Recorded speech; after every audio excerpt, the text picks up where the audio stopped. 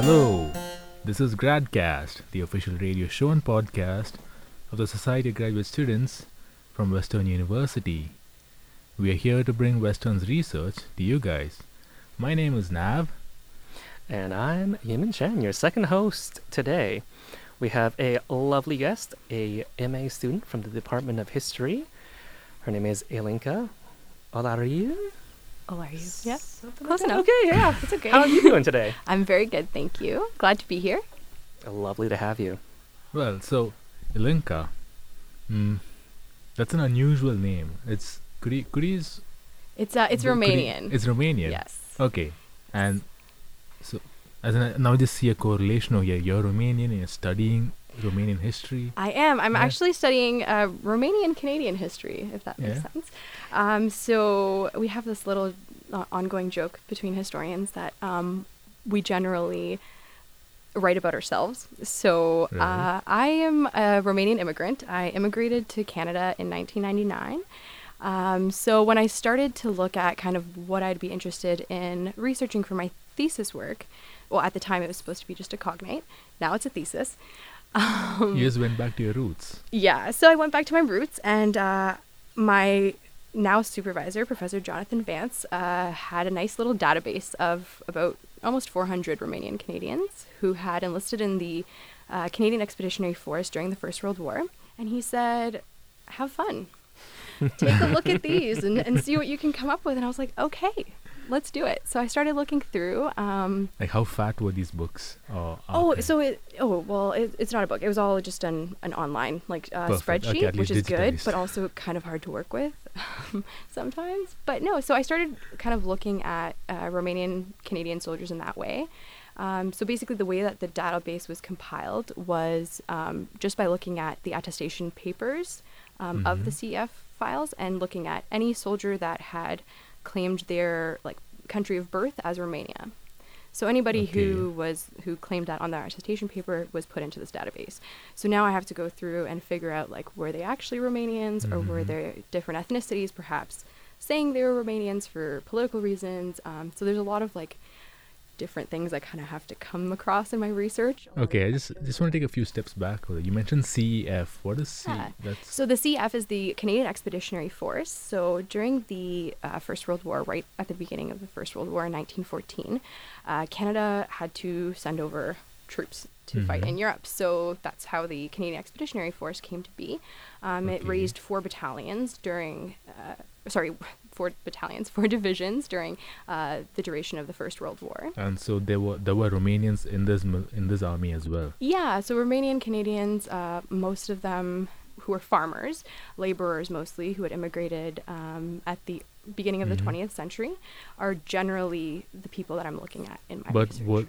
did the Romanians enlist or volunteer before or after Romania's involvement in the war? Why?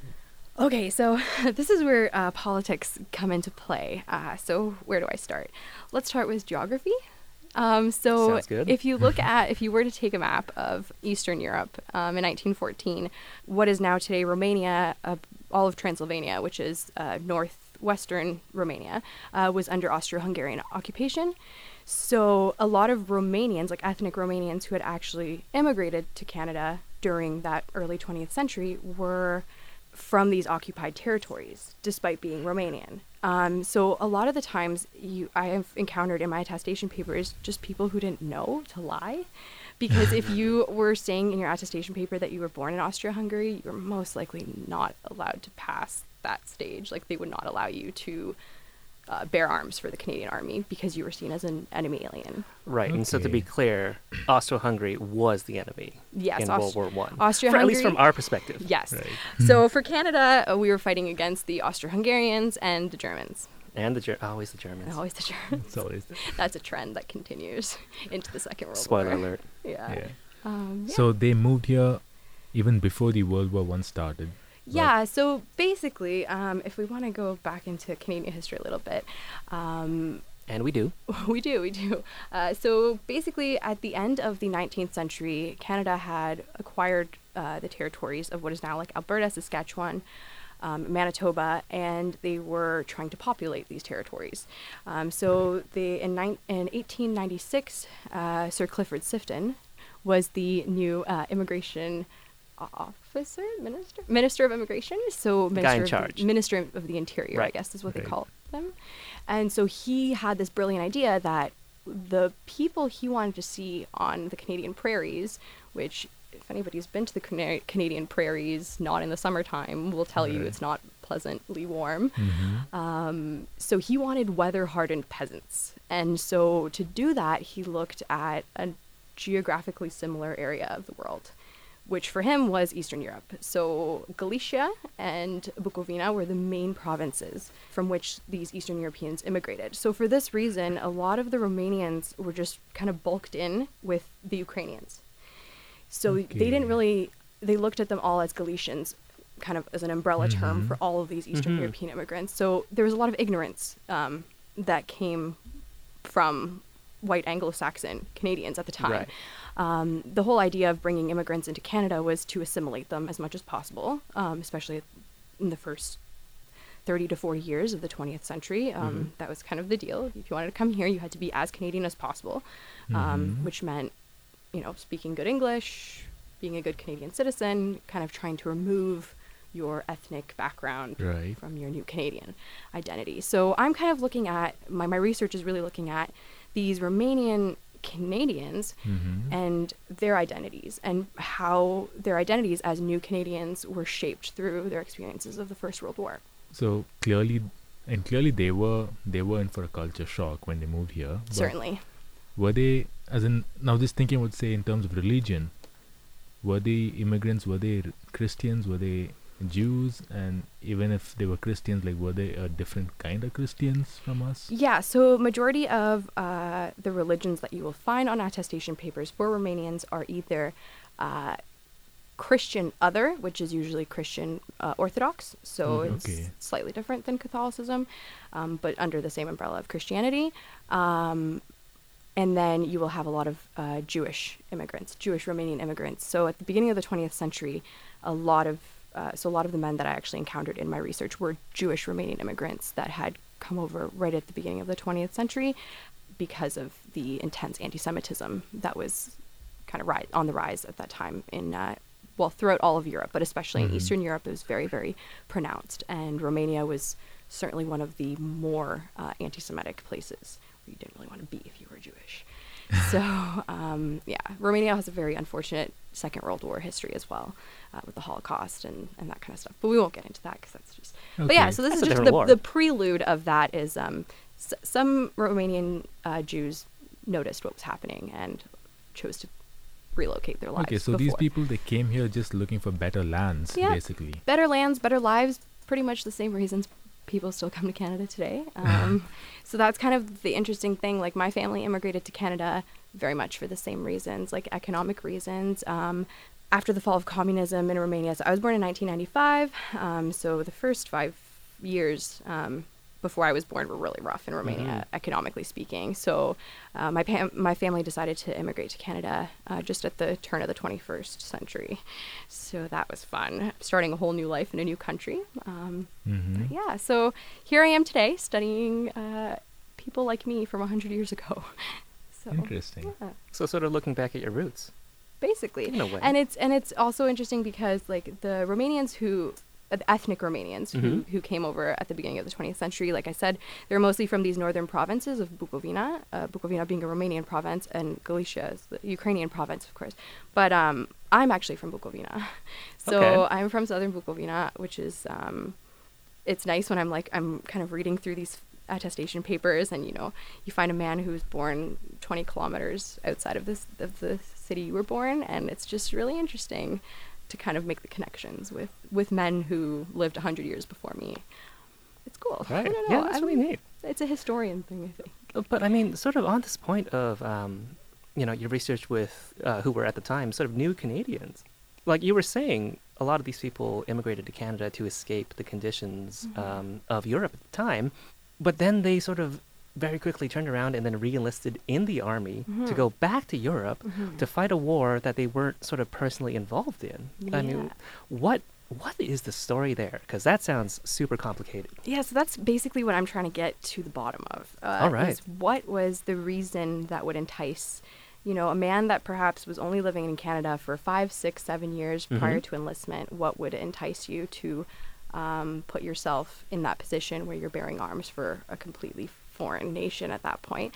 So I And have some of them even lied. Some a lot of even them lied. Yeah, so that's the interesting thing with my soldiers is that Romania was never seen as an enemy country, but Austria-Hungary was. So it's all about geographic boundaries, political correctness. Right. I have come across a lot of attestation papers where they just didn't realize, and they would put I was born in this place, Austria-Hungary, and then they say, okay, yeah, you can't enlist, and then you'll have another attestation paper that shows up in their file 2-3 months later because they go to a different place to try to enlist, and this time they say rightfully, I was born in Romania, just let me correct that, and then usually they make it a little farther than that. But, Wait, so you're saying they signed with an X because they were illiterate? How do you know these are the same people?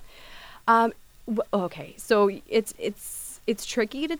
Well, it's not tricky, I guess. Most of Okay. the times when somebody's illiterate, it's easy to tell because it'll just have an X. Right. Where the soldier's supposed to sign, there's an X and it'll say his mark. So that's usually an indication for me that he's literate. If there's no X like that, it most likely means that the soldier was able to sign his own name, Okay. whether it was done quite illiterally or Right. illiterally or not. But I also, I think I've actually come across a few soldiers who might have been from actual Austro-Hungarian territories who were Austro-Hungarian and lied saying they were Romanian in order to kind of get around that political, because I have a lot of them who say that they're from Bucharest, Romania, which if you don't know any other place, maybe you know the capital, so Yeah, everybody right. can say they're from the capital. So I've come across a lot of them who say they're from Bucharest, and I don't know that that's quite the case. I don't know that quite so many would have actually been immigrating from the capital. But anyway, going back to Eamon's question, why would these Romanians go to the length of actually lying about their own origin just so they could enlist in a war? Yeah, and put so their lives in the I mean, line? I think the first probably reason is the economic. I mean, going to war was a job. It was a Okay. job that Okay. paid fairly well, and probably you could do better off with the money you were getting than with what you were doing, because a lot of them didn't have such great luck with their first couple of years on the farm or Right. Okay. so sometimes it was probably just purely economic. But see, I was really interested because Romania enters the First World War in August of 1916. So I wanted to see if perhaps there was a correlation between the Romanian Canadians who enlisted after that. But it's actually quite nicely separated. So I've got my 400-ish Romanians separated between the first volunteer period and then the period after. So first volunteer period being September 1914 to early 1916, and then 1916 after Romania joins the war. There's kind of about a third of them there, and then another third of them come through with conscription in 1917. So conscription meaning the government forces you to enlist. Right. So basically, the rates are pretty steady throughout the entire period. Yeah, so they're very fairly distributed. So that kind of puts a little bit of a wrench in my thesis, In your hypothesis? in my hypothesis of Yeah. perhaps they were enticed by political reasons. So I think for the most part, I think money was a big factor, and Right. going to war was a job. And did these immigrants, did they have rights? Did they have voting rights, or did they have? At one point, they took the voting rights of enemy aliens away, Okay. and gave the rights to the the mothers and sisters of soldiers who were fighting overseas, because those women were more likely to vote for conscription. So, but generally, if you weren't a neutralized citizen, I don't think you had voting rights. So a lot of them wouldn't have had voting rights Okay. until you became. So neutralizing just basically means that you're accepted as a citizen. I mean, that's really fascinating in that people who live in a country but don't really have much ties in terms of voting rights and things like that would still choose to fight Yeah. essentially for the country and, likely die. This is, I after all, the have- First World War, I actually right? do have a few of my Romanian Canadian soldiers thus far in my research who have died in combat. There's 2 of them so far that are commemorated on the Vimy Memorial. Okay. So that's kind of special. I was, Oh, speaking I of was Vimy, really touched. speaking yeah. of Vimy Memorial, Western actually has some historical ties with the Vimy battle, with the battle on the Vimy Ridge. A few Western alumni, they are martyrs of the Vimy battle. Yeah, so there And- were a lot of actually university battalions that they actually put together. So there would have been probably entire battalions consisting of like university students, university, yeah, like me and you, just going off. Well, mostly probably you, because I wouldn't have been allowed to enlist. But Okay. Not in the First World War, anyway. Well, right? you would have been Yeah. you would have been building planes for us. yeah, Yeah. yeah, that's true. I would have been helping in some way, shape, or form. on the home front. Yeah. So, what sort of materials do you you use for your research here? So my biggest research tool are the CF files, which Mhm. Library and Archives Canada has absolutely blessed my life with, and they have Oh, lovely. digitized almost all of the CF records. I think they're about S or T right now in terms of last names. So Okay. by they're planning by the end of 2018, they want to have all of them digitized, kind of like for the centennial of the First World War. Right. And then other than that, I'm supposed to be reaching out to some archives in Alberta. There is actually a pioneer museum, Romanian pioneer museum in Alberta that kind of commemorates the first ever Romanian pioneers who immigrated over from Eastern Europe, from the provinces of Bukovina and Galicia. So I'm hoping that I'll get there. But yeah, and then there's also more archives that are located at Library and Archives Canada, dealing with like the internment camps. I've actually so during the First World War, they would actually intern enemy aliens. Mostly, they were the single males that would be seen as enemy aliens that would be put into these camps. And I've actually come across like one of my Romanian Canadian soldiers. He was actually a Romanian Jewish man from Montreal, and he was actually put in as like one of the guards in one of the internment camps. So it's just now I've come through this whole 180 of, so we've got either the Romanian as the guard or possibly the Romanian as the internee. So there's a completely different dynamic than I even expected to kind of find. Like I wasn't expecting to find Romanian Canadians as guards of internment camps, where other Romanian Canadians are being discharged for being enemy aliens. So it's just a really interesting dichotomy, and it kind of really shows the ignorance and the lack of not understanding really the people's ethnic ethnicity. diversity, Yeah, yeah. like not understanding people's backgrounds and just kind of grouping everybody as Galicians. Yeah, that's got to be a really, really tough sort of situation to find yourself in, being sort of a prison guard for your own countrymen. Yeah, so that's something more interesting that I have to get. Those archives are unfortunately not digitized, Right. so I will have to go physically to Ottawa and get my hands on them.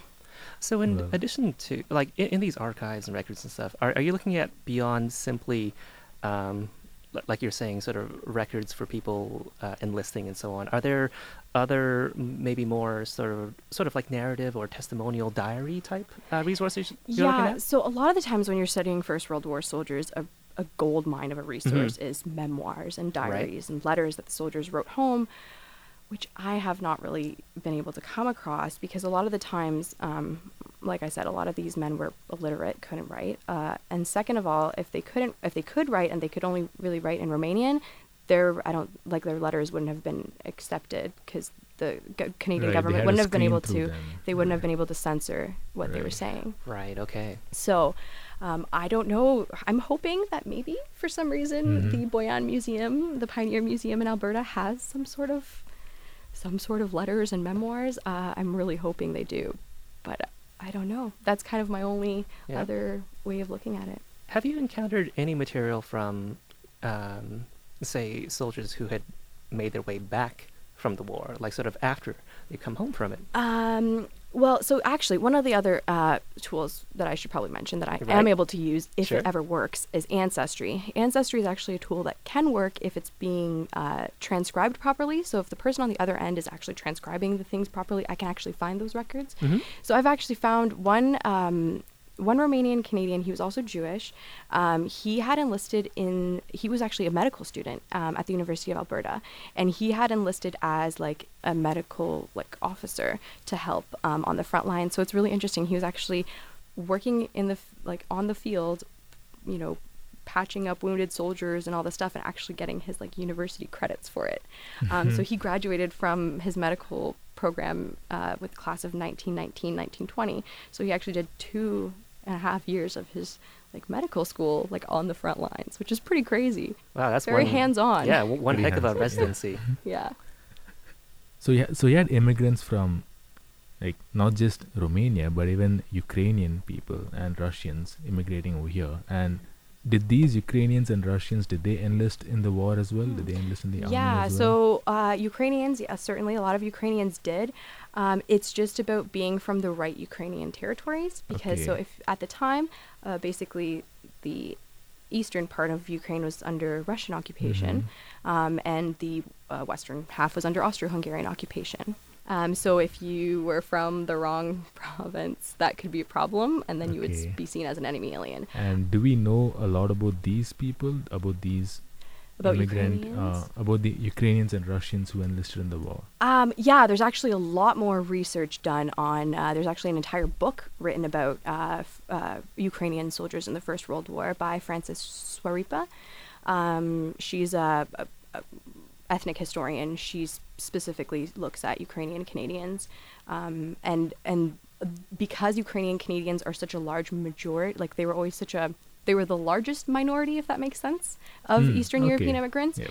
So, especially in the 1960s and 70s, when Canada was changing their policy from biculturalism to multiculturalism, it was the Ukrainians that actually stood up for this 25% of the Canadian population that wasn't really being included into this bi-national identity, right? Because it was only Right. the French Canadians and the English Canadians that were being counted at that point. The Ukrainians were like, hey, what about a quarter of the population that you're not? Everybody else. Yeah, so the Ukrainian Canadian historiography is a lot more developed than Romanian Canadian historiography. So and this yeah. was a military that was put together, and the army itself was ethnically diverse. Yeah, so very ethnically diverse. Actually, there were soldiers. There were Sikh soldiers in the Canadian Army. There were Chinese soldiers in the Canadian Army. French soldiers, of course. I'm looking through Irish Canadians, Ukrainians, like I said, and of course, a lot. There was actually the Jewish Canadians at one point had their own battalion. There was an entire battalion just of Jewish Canadians raised out of Quebec. So it's certainly a very religiously, ethnically diverse military strength, despite many attempts from the Canadian government to assimilate and to kind of make everybody the same. Right. Wasn't really the case. So I want to look at. Also, I'm looking after the war, the ones who came home. What was their experience like? Did the First World War change how they saw themselves as Canadians? Did this bearing arms for the country change the way that they saw themselves as Right. were they more patriotic towards Canada because they had fought for Canada? So these are the questions I'm looking at. And it was it's- certainly an ethnically charged war in itself. Yeah. So it's really about national identity when it Right. comes down to it. Is looking at how these immigrants formed a national identity in a new country, and how the First World War helped shape that. So sort of stepping aside from national identity for a second, and sort of your interest in Canadian Romanian history, what is it that got you interested in sort of military history? Oh, I've always kind of had like a personal family background of military. Like there's a lot of Okay. military men in my family. But I don't know. Somewhere along the line, I just really started liking the First and Second World War, probably in high school, I think. I took a trip in grade 11, and I got to go to the 95th anniversary of the Battle of Vimy Ridge. Okay. So that was awesome. And I think that was kind of a very big turning point in deciding what I wanted to do with my future and what I wanted to study. At that point, grade 11, you're like, oh crap, what am I going to do in university? What am I Right. going to study? So I had decided that it was history.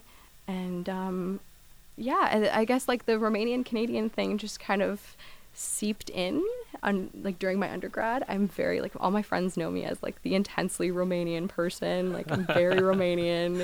It's a big ongoing joke in my friend group. So yeah.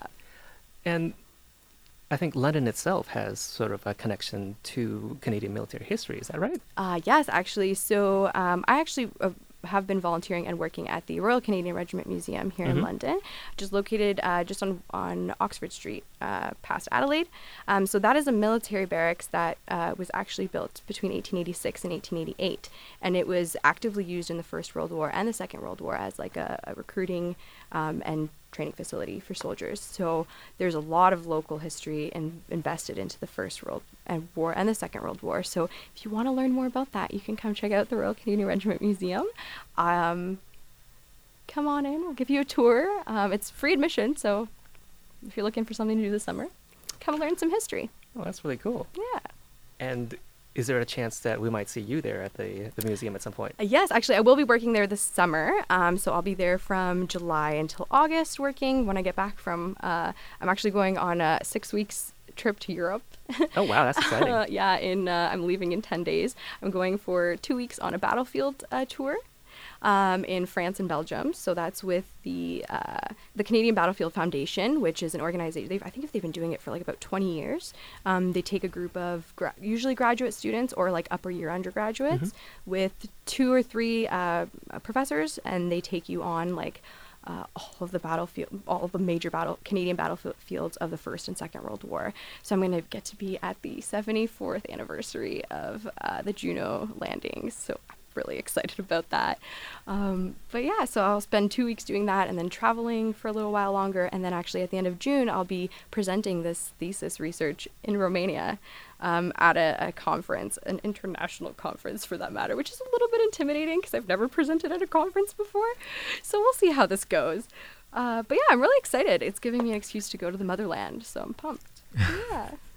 Oh, that sounds absolutely thrilling. Yeah. Well, thank you very much, Ilinka, and we're super happy that we were able to get you on air before you leave on your trip. Yes, I'm super glad I got to come and talk to you guys about all my research, and yeah, hopefully you guys can stay posted. I will be active on Instagram and Twitter through the duration of my trip. So if you want to follow me on there, you can follow along my journey. Awesome, that'd be great. We'll have that information on our podcast website once we have that published. Thank you again, and thank you all out there in listener land. You've been with Gradcast with Nav and Yimin. We are a production of the Society of Graduate Students here at the University of Western Ontario, the only and the best podcast show put on by SOGS. You can catch us every Tuesday at 6 p.m. and at our website, gradcast.ca. If you'd like to join the committee, or if you'd like to come on and talk about your own exciting research here at the University of Western Ontario, drop us a line at gradcastradio@gmail.com. We are always happy to have anyone and everyone as we bring Western to the world. Thank you and good night. The Gradcast theme tune has been composed for us by Matthew Becker.